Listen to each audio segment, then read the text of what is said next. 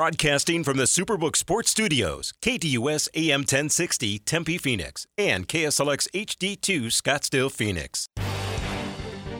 It's time to hit the field with Extra Point, featuring Kayla Mortellaro and Bob Kemp on KDUS AM 1060. Tweet the show at KDUS AM 1060 or give us a call at 602-260-1060. The snap is back. The hold is down. You can't miss with this combination. And the Extra Point is good.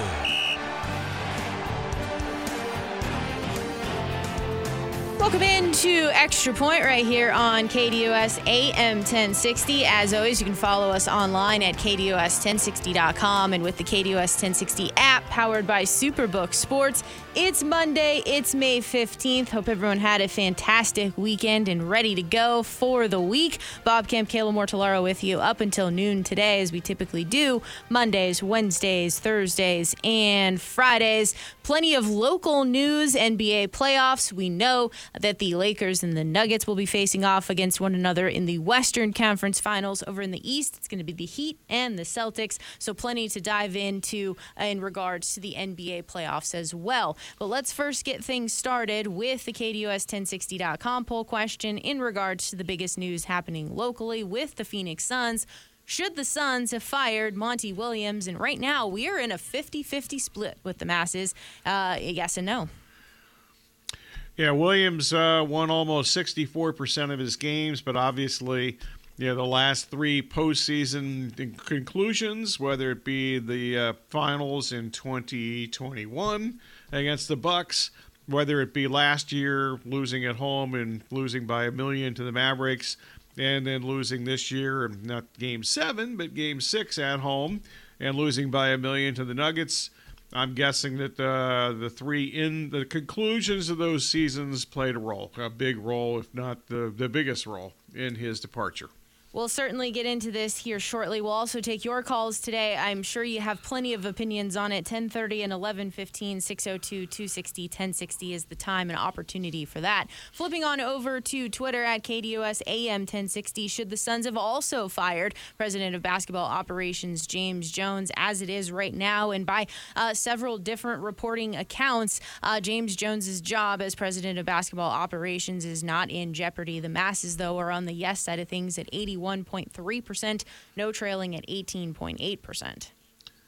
Well, I think it's been just, at least I assumed, as soon as I saw the Suns press release, it was reported by the insiders before the Suns officially sent out a press release that Williams was fired. But the only person quoted in the press release was James Jones. So, I immediately assume that he's in no danger if you're quoting the president of basketball operations and your coach has been fired. So speaking of that, let's get into the quote there from Saturday evening in regards to the Suns parting ways with head coach Monty Williams. The official team statement there: Monty has been foundational to our success over the past 4 seasons, said James Jones. We are filled with gratitude for everything Monty has contributed to the Suns and to the Valley community.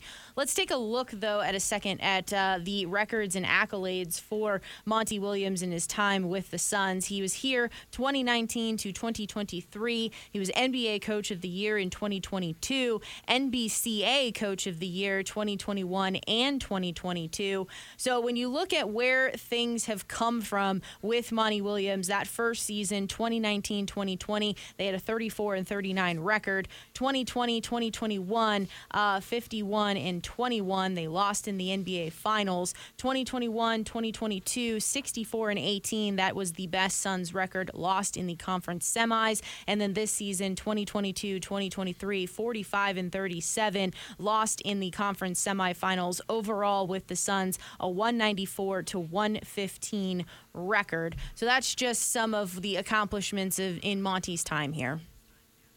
Yeah, you mentioned the first year, 34-39. That's after almost a decade of just being completely dreadful and disappointing and bad, and really just the worst decade in franchise history, quite frankly, or at least the worst 10-year span. Not exactly a decade compact from start to finish of a decade, but you get the gist. Hopefully I'm not confusing people too much here, but. the fact that they won 34 games that first year he was here was quite a transformation for what we had seen in previous years with several coaches who were completely in over their head and shouldn't have been head coaches, at least a couple of those guys that have never been a head coach since, and I'm guessing they won't be. So what he accomplished that first year, you mentioned Ricky Rubio last week, and he's kind of the forgotten guy here.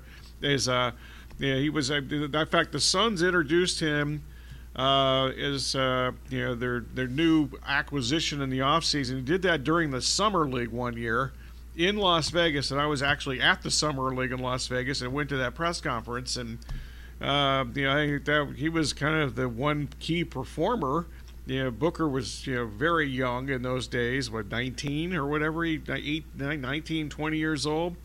But I think the Rubio had a lot to do with the quick turnaround that first year that Williams was the head coach here. And Williams certainly instilled a different culture and some clue of how to coach as opposed to what we had seen in some of the previous seasons. Yes, definitely. Culture shift here was very evident from the beginning, and there's a few Monty-isms that still I find myself thinking about from time to time. Adrian Wojnarowski, ESPN, before yesterday's game was reporting several different things about this Suns situation, but according to Woj's reporting, he's told that Matt Ishbia never really took to Monty Williams. That was his phrasing there. Woj then went on to say that in the way that he worded it, to me, comes across that Ishbia is the one that largely negotiated the Kevin Durant trade. In addition to that, he goes on to say that Matt Ishbia is effectively overseeing and running basketball operations and that James Jones's influence has been diminished. Also, quote from Adrian Wojnarowski there is, "This is a Matt Ishbia production right now." Oftentimes, whether it's sports, whether it's business, whether it's a merger, etc., you see the new ownership group or you see the new management team come in and want to put their stamp on things. They want to make changes. They want to get their quote unquote their guys involved. So from one perspective here, it's not overly surprising that this took place. True, and if I remember my chronology correctly here, remember it was announced. It wasn't announced. It was reported that the Durant trade occurred like 11 o'clock on like a Thursday night, the day before the trade deadline. And if I remember correctly, Williams was asleep and didn't even know about it. He found out from somebody from the media, that they had traded, for Kevin Durant. So maybe that should have been a telltale sign that, things weren't, completely on board between those two guys. And, the Isaiah Thomas stuff still out there. And, I guess somebody sent me actually a copy of the tweet that Isaiah was shocked that Williams was fired, which I just think that's complete crap. He had to know what's going on there. Yeah, Shams is reporting here that Isaiah Thomas is not going to have an official role with the team, but anytime that this ends up getting reported, there's always the right now at the end of every single sentence. So it's leaving the door open that something could potentially happen in the future, but it also leaves you to think that certainly he has the ear of Matt Ishbia, and Ishbia is certainly relying on him and a confidant. So if you do believe this reporting, you believe Adrian Wojnarowski's reporting that Matt Ishbia has come in with a lot of decisions and is taking a very hands-on approach, it's fascinating in general. I was thinking about different ownership groups, no matter what the sports league is, that has an owner that's so heavily involved and so part of the day-to-day and is basically the last voice in the room there, and whether or not those franchises go on to have success or whether or not they kind of stumble around for a little while. I'm guessing it's kind of a hit or miss proposition. I mean, I don't have a list in my brain or, my sheet of paper here or my notepad in front of me that has, the pros and cons of that.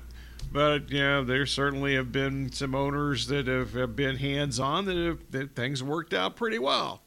And there's been some others that haven't worked out very well. There's also been some owners that, and I understand to some extent the owners' viewpoint here because they invested millions of dollars into their franchise and so forth. So I get that part.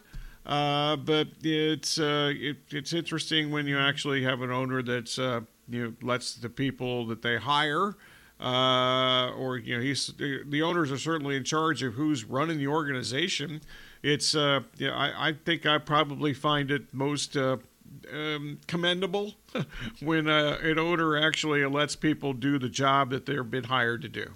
We talked about this a little bit here when it comes to on the court, and we talked about it today. We've talked about it last week that, Monty deserves a ton of credit for being a part of turning this Suns team around. And, you look at the 2015-2016 season, 23-59, 2016 and 2017, 24-58, 2017-2018 season, 21-61, 2018 and 2019, 19-63. Now you look at him and this Suns team, NBA Finals, lost in the conference semifinals, but you have a product on the court that was fun to watch, and as a fan base, you were excited about the potential for them. I think in my mind, the question then becomes, do you believe that Monty is the coach to get the team to that next level? Obviously, we've seen what he's been able to do, turning the team around, the pieces that were on the court. Now it's that very next level, because the game, you talk about this a lot, changes a lot from the regular season to the playoffs. So can he be that guy to turn it up yet another notch? Because one of the things that kind of stands out to me that I thought a lot about over the weekend is that in these playoff series for the Suns, we often see the other team dictate what and how the game is going to be played. Never is it really that the Suns come out and dictate their style of play. It's always kind of reactionary to what the other team is doing. I don't know if you agree with that sentiment or not. No, I think that's fair, but also, not a big pushback here, but kind of maybe, patting you on the shoulder as opposed to pushing. The personnel, I think, has a lot to do with that too. And I don't know how many, really, fiery players, quite frankly, the Suns have, and that's more of a front office thing. Even though Williams has certainly had a say in some of the acquisitions in the off seasons of the last few years. The other thing about this, it took like 10 seconds before it was somebody reported that he's, in the running for the Milwaukee Bucks job, and I know there's a report this morning that he's like, they're really pushing for him to be, some people in that organization pushing for him to be the next Bucks coach, and he's not going to be, if he wants to have an NBA head coaching job next season, he will have an NBA head coaching job next season.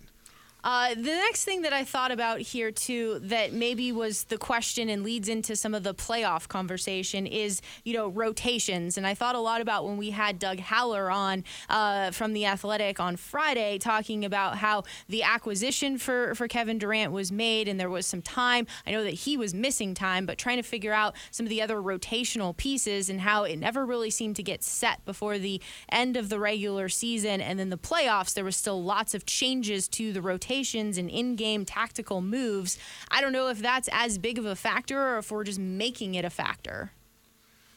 Yeah, I think we're maybe making it a factor. I think that, we've certainly talked a lot in the last, almost 2 months, I guess it is, or pretty close to it, that, they just don't have very many good players, quite frankly. And, the old chicken salad out of chicken whatever, kind of hard to improve that.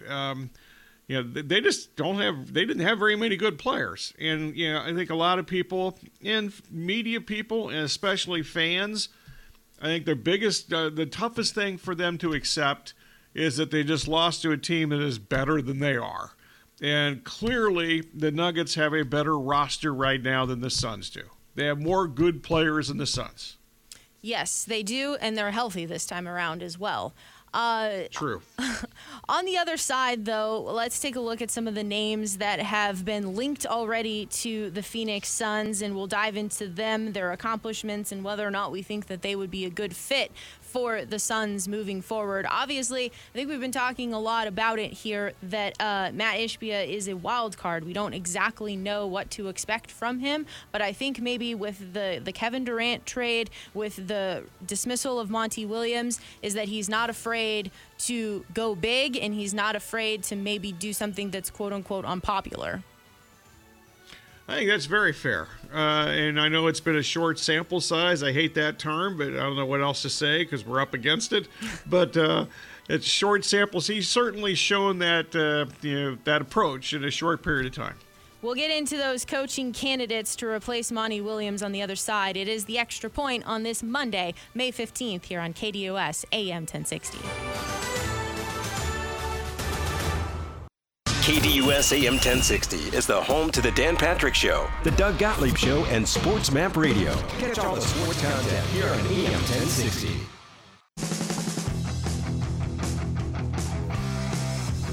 10:23 here on KDUS AM 1060. It is the Extra Point. Bob Kemp, Kayla Mortellaro with you up until noon today, as we typically do Mondays, Wednesdays, Thursdays, and Fridays. Furthering the Suns conversation in regards to the dismissal of Monty Williams over the weekend here. Of course, immediately coaching candidates to replace him have been introduced, and I thought we could go through some of the names here and see if we think they're a good fit, bad fit, indifferent fit. We'll make a determination here. But I thought the first one was most surprising just because he's still under contract, and his name being Ty Lue, he's surfacing everywhere. He's still employed by the Clippers, and this has been kind of interesting here as well because who's leaking this? Like, from a standpoint of, is this maybe Ty Lue knowing that the Clippers aren't interested in him, so to be committed to him long term, so kind of floating his name out there? Is it the Clippers maybe seeing what they could get in return for Ty Lue?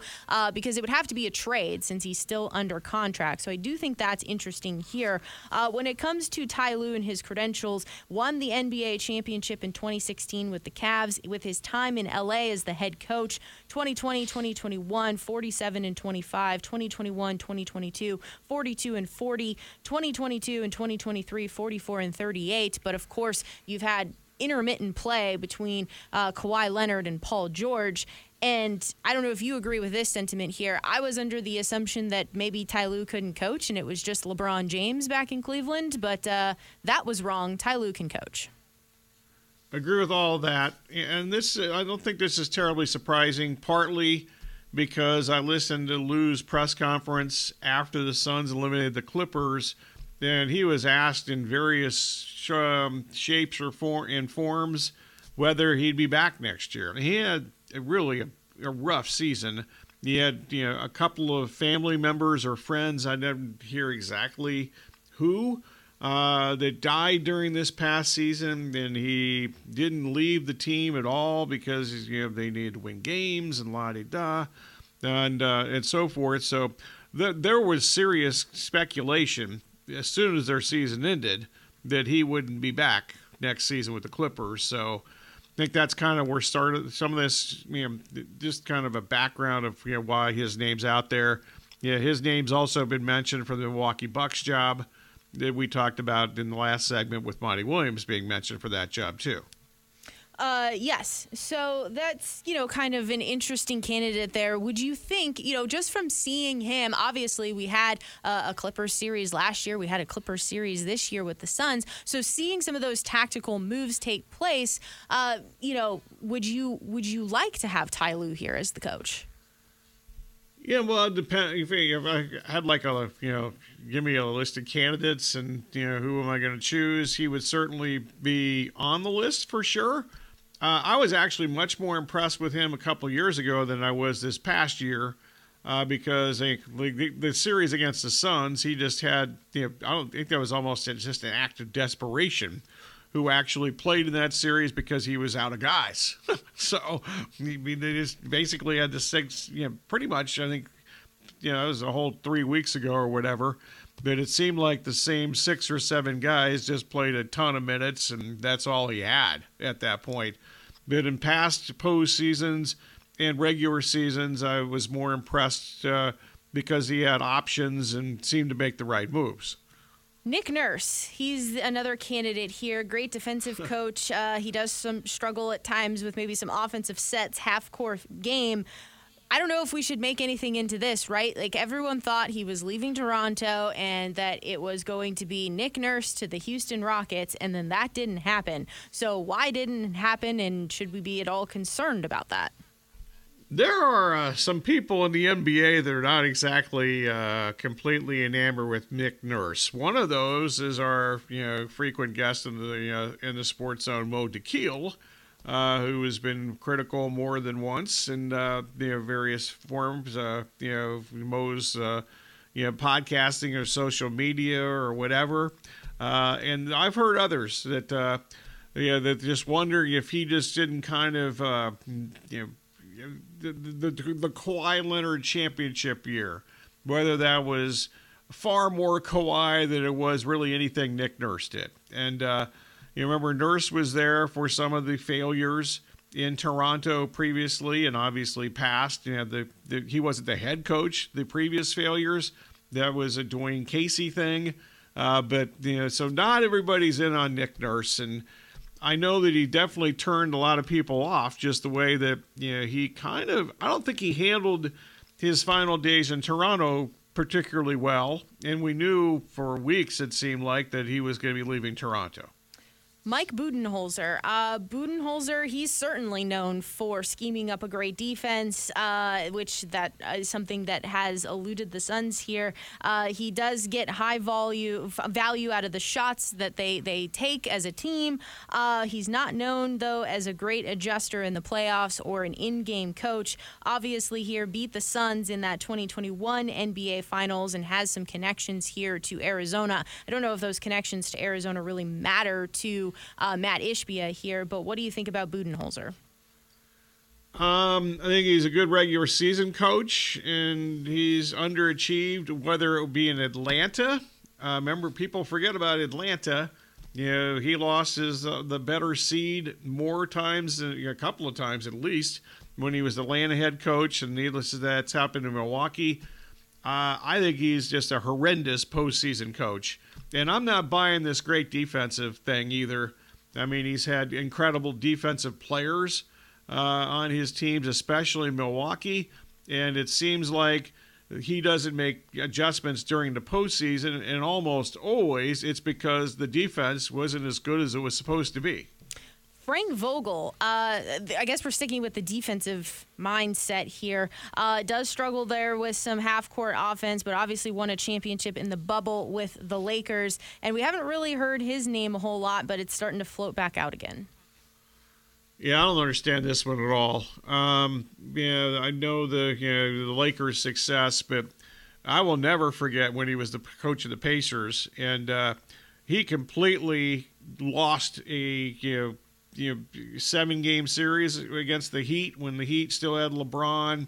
His substitutions were just inexplicable, and that's why they lost that series. And maybe I'm just I should have a larger sample of my examples there, but that was so bad and just malpractice coaching, in my opinion, as a head coach. And I wasn't the only one who thought that, but in my opinion, he almost single-handedly lost that series when they should have won. Then there's talks about Kevin Young, who's currently on the staff with the Suns. Recent success of assistants may be becoming a trend here if they want to go that direction, but that would be obviously inexperience at the head coach level. I don't understand that idea at all. So, I mean, I don't know Kevin Young. I really don't know that much about Kevin Young. That's my bad. But I would think that would be it would look like the first thing I think of is if he's the next Suns head coach, they got turned down by others. And then I know you're just going to have a field day with this name that's been floated out. Tom Izzo. Obviously, Matt Ishbia has played for Izzo at Michigan State. Does Izzo want to leave the college game because of NIL deals? Would he translate well to the NBA? Yeah, the NIL thing is interesting because he's turned down many NBA jobs. I can think of the Pistons and the Cavaliers specifically. And if I remember, the Cavaliers, LeBron was still there at that time. So at that time, he certainly preferred the college game. But he's had opportunities to leave at least twice that I'm aware of, and who knows? You sometimes find out years later that he had other opportunities. Remember, we found out how long after the fact that Mike Krzyzewski turned down a job with the Lakers when Kobe was still there. Yeah, it would kind of also be interesting, too, because you mentioned how he turned down that job with Cleveland. Well, the owner there is Dan Gilbert, and Matt Ishbia and Dan Gilbert are in direct competition with their businesses that make them all the money. I did not know that. Yes, okay. The mortgage lending operations. So okay. From this standpoint, going through this list of names here, I'm getting the sense here that you absolutely want a coach that has NBA head coaching experience to lead the way here. Does having an NBA title matter to you as well? Oh, probably not. It doesn't hurt, but I don't think that other than Ty Lue, I think is the best guy that's been mentioned here. But once again, as I mentioned, it wasn't because of what I saw last month. It's the fact that I thought he was a better. I would imagine Lou would even tell you he did better coaching jobs previously to this year, and especially this year in the playoffs because, as I mentioned, he only had X number of dudes, so you got to put the guys out there that you have.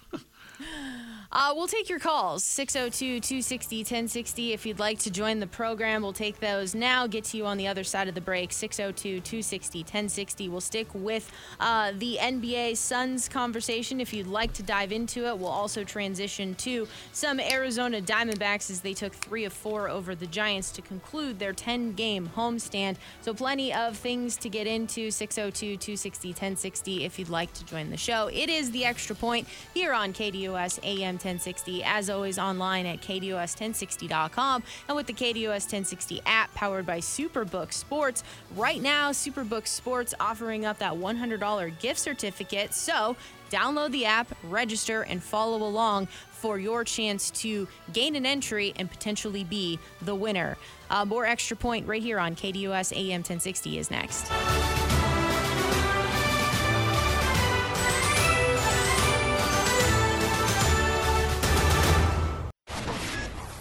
Interact with Bob Kemp's poll question on KDUS1060.com. That's KDUS1060.com. And while you're there, check out Bob Kemp's bottom line at KDUS1060.com.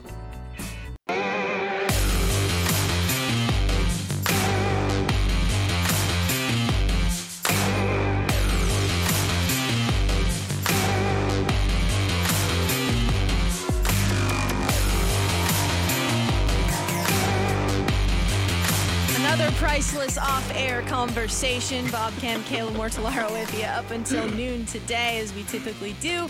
Mondays, Wednesdays. Go see Sting, everybody. Yeah. Wednesdays, Thursdays, and Fridays. It is The Extra Point, KDUS AM 1060. If you'd like to join, 602-260-1060 is the number. So we'll take a pause from the NBA and the Suns conversation here for a moment and get into the Diamondbacks. As I mentioned, heading to break, 3 of 4 over the Giants to conclude the 10-game homestand. Let's first start with Zach Gallen's start on Saturday. It was a 7-2 win for the Diamondbacks. 7 2/3 innings pitched, 5 hits, 2 runs, 2 walks, and 6 strikeouts for Gallen. Speaking of 7-2, they're 7-2 in his 9 starts this season, so you can do the math and figure out what they are in the non-Zach Gallen starts this year. They're 23-18 overall, so they're under 500 when he does not start. But that was a very important outing for them. They obviously had some not good pitching performances, starting rotation performances before that, including Friday night when Ryan Nelson was hit very hard. He's extremely fortunate. He only gave up 4 runs into 7 hits and a walk over 4 3/3 innings. Once again, he had 4 strikeouts, and that's okay. But you just have too many starting pitchers that are not getting enough swings and misses for the most part. The good news is yesterday, Brandon Pfaadt made it through 5 innings, allowed 1 run. That was on a home run, so he's now allowed 7 home runs in his 3 starts, but he did make it through 5 innings and only the 1 run, and that was a Conforto homer.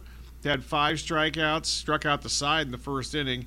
Did have 3 walks. I'm sure the Diamondbacks are at least somewhat encouraged. I think they should be somewhat encouraged, but if people are out there thinking, whoa, they figured out Brandon Pfaadt, I think that's way too strong a statement. Yeah, so to your point, Pfaadt, 5 innings pitched, 1 hit, 1 run, 3 walks, 5 strikeouts. So for you, after there was so much anticipation for him getting his major league starts here, and how it was that, what was it, the game against the Cardinals? It was definitely a morning game because it was happening live while we were on air. And the Rangers. There we go. Every Texas. ball was just being completely rocketed out of the ballpark, or really hard hit balls. Right. Even the outs were rockets. Yeah. So just kind of seeing that performance and then how the next couple of starts have unfolded, is this obviously what you wanted to see, a trend in the good direction, or should we just be cautiously optimistic that he's starting to figure out how to pitch in the majors? I'm going to go somewhere in between there, I think. It's certainly cautiously optimistic. I can buy that. But I am far convinced that he's figured something out here. I need to see more. His next start is going to be against Pittsburgh, and after their unexpected and surprising hot start, Pittsburgh has just been atrocious lately, especially their offense. They've lost 11 of their last 13 games now, and so I'm not sure.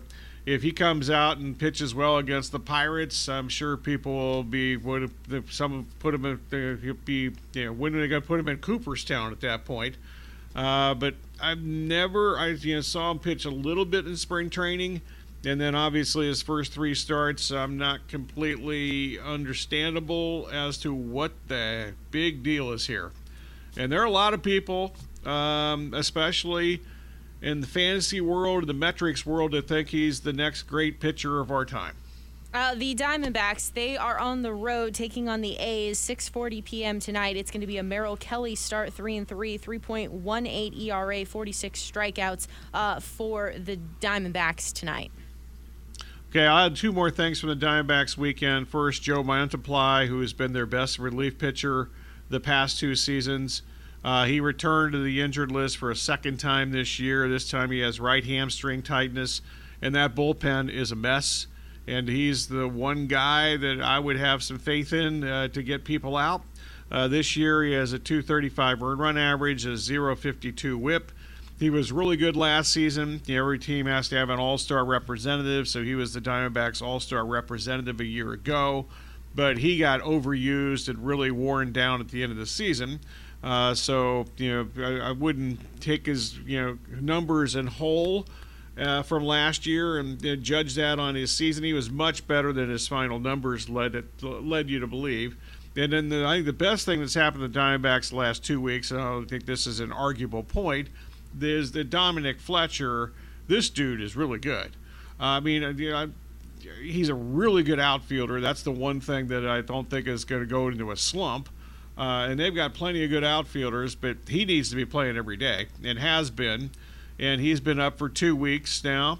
He's had 46 plate appearances. He's hitting .429 with 2 homers and 13 runs batted in. He has 6 extra base hits in those 46 plate appearances. He appears to be, and I know it's 2 weeks, but he appears to be a legitimate major league player. And they've got kind of a glut of outfielders now, and they've to some really good outfielders. Alec Thomas can't hit, but he can play center field. And needless to say, Corbin Carroll is going to be. They assigned him to a long-term contract before the season even started, which seems to be a wise idea now. But it's interesting if they're going to try to add. They're going to have to add some starting pitching at some point because it's clearly not from this organization, at least for this year. I don't think they're going to get any. Nobody's coming up from AAA and going to be a difference maker. They could obviously use some bullpen help. However, the market's going to be really tough because there's not that many starting pitchers that are any good. They're going to be available at the trade deadline. And the market's going to be difficult for relief pitchers because there are a lot of contending teams that need bullpen help. So if they're going to get somebody via trade, whether it be a starter or a reliever, they're going to have to give up something. And I would assume if I were a team talking to the Diamondbacks about a trade, I would immediately start asking about some of the outfielders that they have at the major league level. Away from the Diamondbacks for the weekend, there was a key series in the NL West for the Dodgers and the Padres, and the Dodgers swept the Padres. It included a 4-0 victory on Sunday. Tony Gonsolin, 5 innings pitched, 2 hits, 1 walk, 6 strikeouts. Pitching continues to be an issue for the Padres, but so too the bats. Isn't this supposed to be a power lineup that strikes fear into pitchers? They're not striking fear into pitchers. They're not striking fear into anybody except for Bob Melvin these days, who kind of lost his mind last week, or definitely, especially for Bob Melvin, who's usually a even-keeled, objective person, and he just lost it last week. The Padres have scored 3 runs or less in 18 of their 41 games this season, including all 3 games over the weekend against the Dodgers. They've got some lineup holes that are pretty bad, and I'm not sure that some of those lineup holes are going to get better. Tatis has been tremendous since he came back. He's leading off. I wonder if they might move him down the lineup and put him in a run-producing situation. Manny Machado's off to a bad start. I don't expect that to continue. Juan Soto has actually been a little bit better lately, but he really hasn't been particularly good for 2 years now. If you go back to the Washington start of last year, and then when he got traded to San Diego. So I'm not sure what I think of him, because I thought he was like one of the greatest young players I've ever seen when he was like 19 and 20 years old. Maybe that's different. But, the Cronenworths, the Carpenter, God forbid, Nelson Cruz, who's like 100 years old. They spent a lot of money on those guys, and none of those guys are doing anything. And I'm not sure those guys are going to get a whole lot better.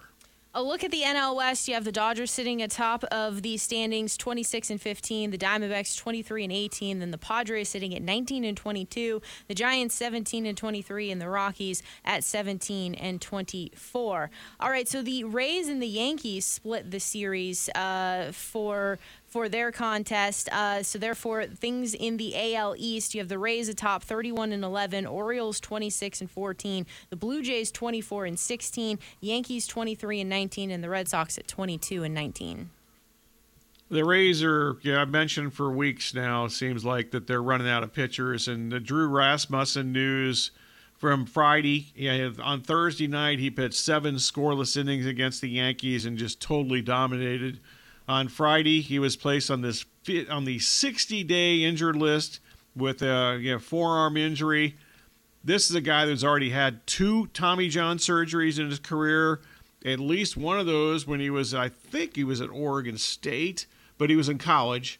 And maybe both of them he was in college. But he's already, as I mentioned, he's already had 2 Tommy John surgeries. Anytime I hear a forearm injury for a pitcher, I just, I'm shaking right now when I'm talking about it. So that's terrible. They've obviously already lost Jeffrey Springs for the season to Tommy John surgery. They've got, they've got other pitchers who were supposed to be back from injury by now or are not. They got some serious starting pitching issues. They had to use openers in 3 games last week because they just don't have enough starting pitchers right now. The Yankees will be going up against the Blue Jays today. Last I saw, the Yankees had yet to determine who their starting pitcher is going to be, but for the Blue Jays, it'll be Alek Manoah, 1-3, 4.83 ERA, 32 strikeouts so far this season. And he's been bad. He has really fallen off the map. There's, I know there's some speculation throughout the media world and the fantasy world that he's just basically, I'm going to be very blunt here, too fat to deal with the pitch clock. He's out of shape, and clearly his numbers are way down, and there's a lot of people that believe the pitch clock and his stamina or lack thereof is a big reason why. The other game here that caught my attention, the Braves and the Rangers. I didn't see a pitcher for the Rangers, but Charlie Morton going for the Braves. 4-3, 3.32 ERA, 39 strikeouts. Well, the Braves need to win pretty much every game Morton starts these days because they're literally down to their AAA pitching staff at this point. Starting rotation, they've lost Fried and Wright, and Soroka's still not back from his. I'm not expecting him to be great, but I mean, if he's okay, that'd be better than what they have right now. Soroka's had Achilles injuries the last 2 seasons and hasn't pitched. I don't know when the last time he even pitched in a major league game was, but it's been, I think, 2021. But, the Braves are a mess. And the Braves and the Blue Jays, for 2 teams that are supposed to be good, played some of the worst baseball you have ever seen in your life this past weekend when they played a series in Toronto. Both teams played poor defense. A little surprised the Braves played poor defense, but they did. The base running was atrocious from both teams. Not surprised Toronto was poor in running the bases or defensively because they just lack attention to detail, which is a little surprising because some of the guys that lack attention to detail were the guys that grew up with their fathers being stud major league players. They should know how to play the game, but apparently they weren't paying attention. AT&T Byron Nelson is in the books, and we turn our attention to Oak Hill for the PGA Championship. We'll have a little golf conversation on the other side of the break. It is the Extra Point. Check out KDUS AM 1060 on 100.7 KSLX HD2. That's right, HD Radio on 100.7 channel number 2.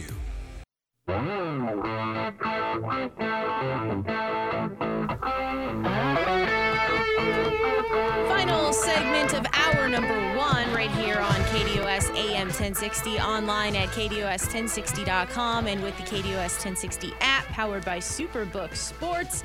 It is the Extra Point. Bob, Kemp, Kayla Mortellaro with you. Let's dive a little bit into the PGA Tour. AT&T Byron Nelson. We had told you this was going to be a birdie fest, and a birdie fest it was. Jason Day wins the event 23 under par. He shot a final round 62 to get it done, but huge congratulations here to Jason Day, a winner again after 5 seasons, 13 career PGA Tour wins, and he was well on his way to being a name that we would all know in the record books, but injuries just really derailed his career.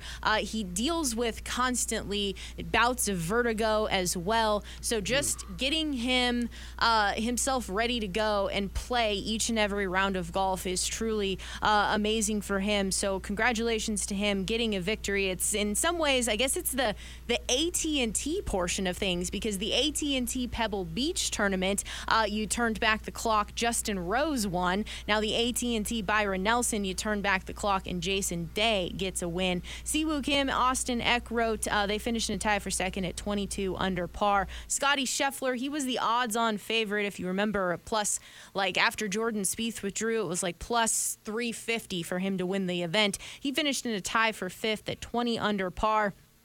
Scotty Scheffler continues to hit the ball great. He gained 4.15 strokes off the tee, gained 10.57 strokes tee to green, and he gained 0.07 strokes putting. Putting is still the issue for him. So when you're looking ahead to the PGA Championship, do you believe that his putter will turn itself around at the PGA Championship, or do you believe that the event is going to be so tough that ball striking is going to be key, that if he stays at 0.07 strokes putting, not really losing strokes, he can go ahead and win? So those are some question marks that you have to try to answer for yourself heading into this week. As I mentioned, it is the year's second major, the PGA Championship from Oak Hill Country Club. It's a Donald Ross design, 7,349 yards. It's a par 70. Sean McKeel won this in 2003 at Oak Hill. Jason Duffner won it in 2013 here at Oak Hill. But after that contested major, Oak Hill has gone through a big restoration, some renovations as well, and it's going to play very different than 10 years ago. When we were discussing the Masters and trying to figure out who we think is going to win, you have course history, because it's always played at Augusta National. You don't have course history really here for a PGA event or the U.S. Open or the Open Championship, because it's in a rotational basis. So you really have to kind of figure out, what we think is going to happen, how the course is going to be set up, how is it going to be played, and who kind of game heading into this week matches up really well for it. Justin Thomas, he's the defending PGA Championship. His odds are at 24-1. Rahm and Scheffler right now on the FanDuel Sportsbook app are plus 750 to get it done. We'll dive into this much more for the PGA Championship this week, and Alex Myers of Golf Digest is set to join us as well on Wednesday at 11:15. So looking forward to Alex's perspective this week also. That'll do it for hour one. Hour number 2 is coming up next. We have plenty more NBA playoff conversation, as well as your calls if you'd like to join the show. 602-260-1060 around 11:15. It is the Extra Point right here on KDUS AM 1060.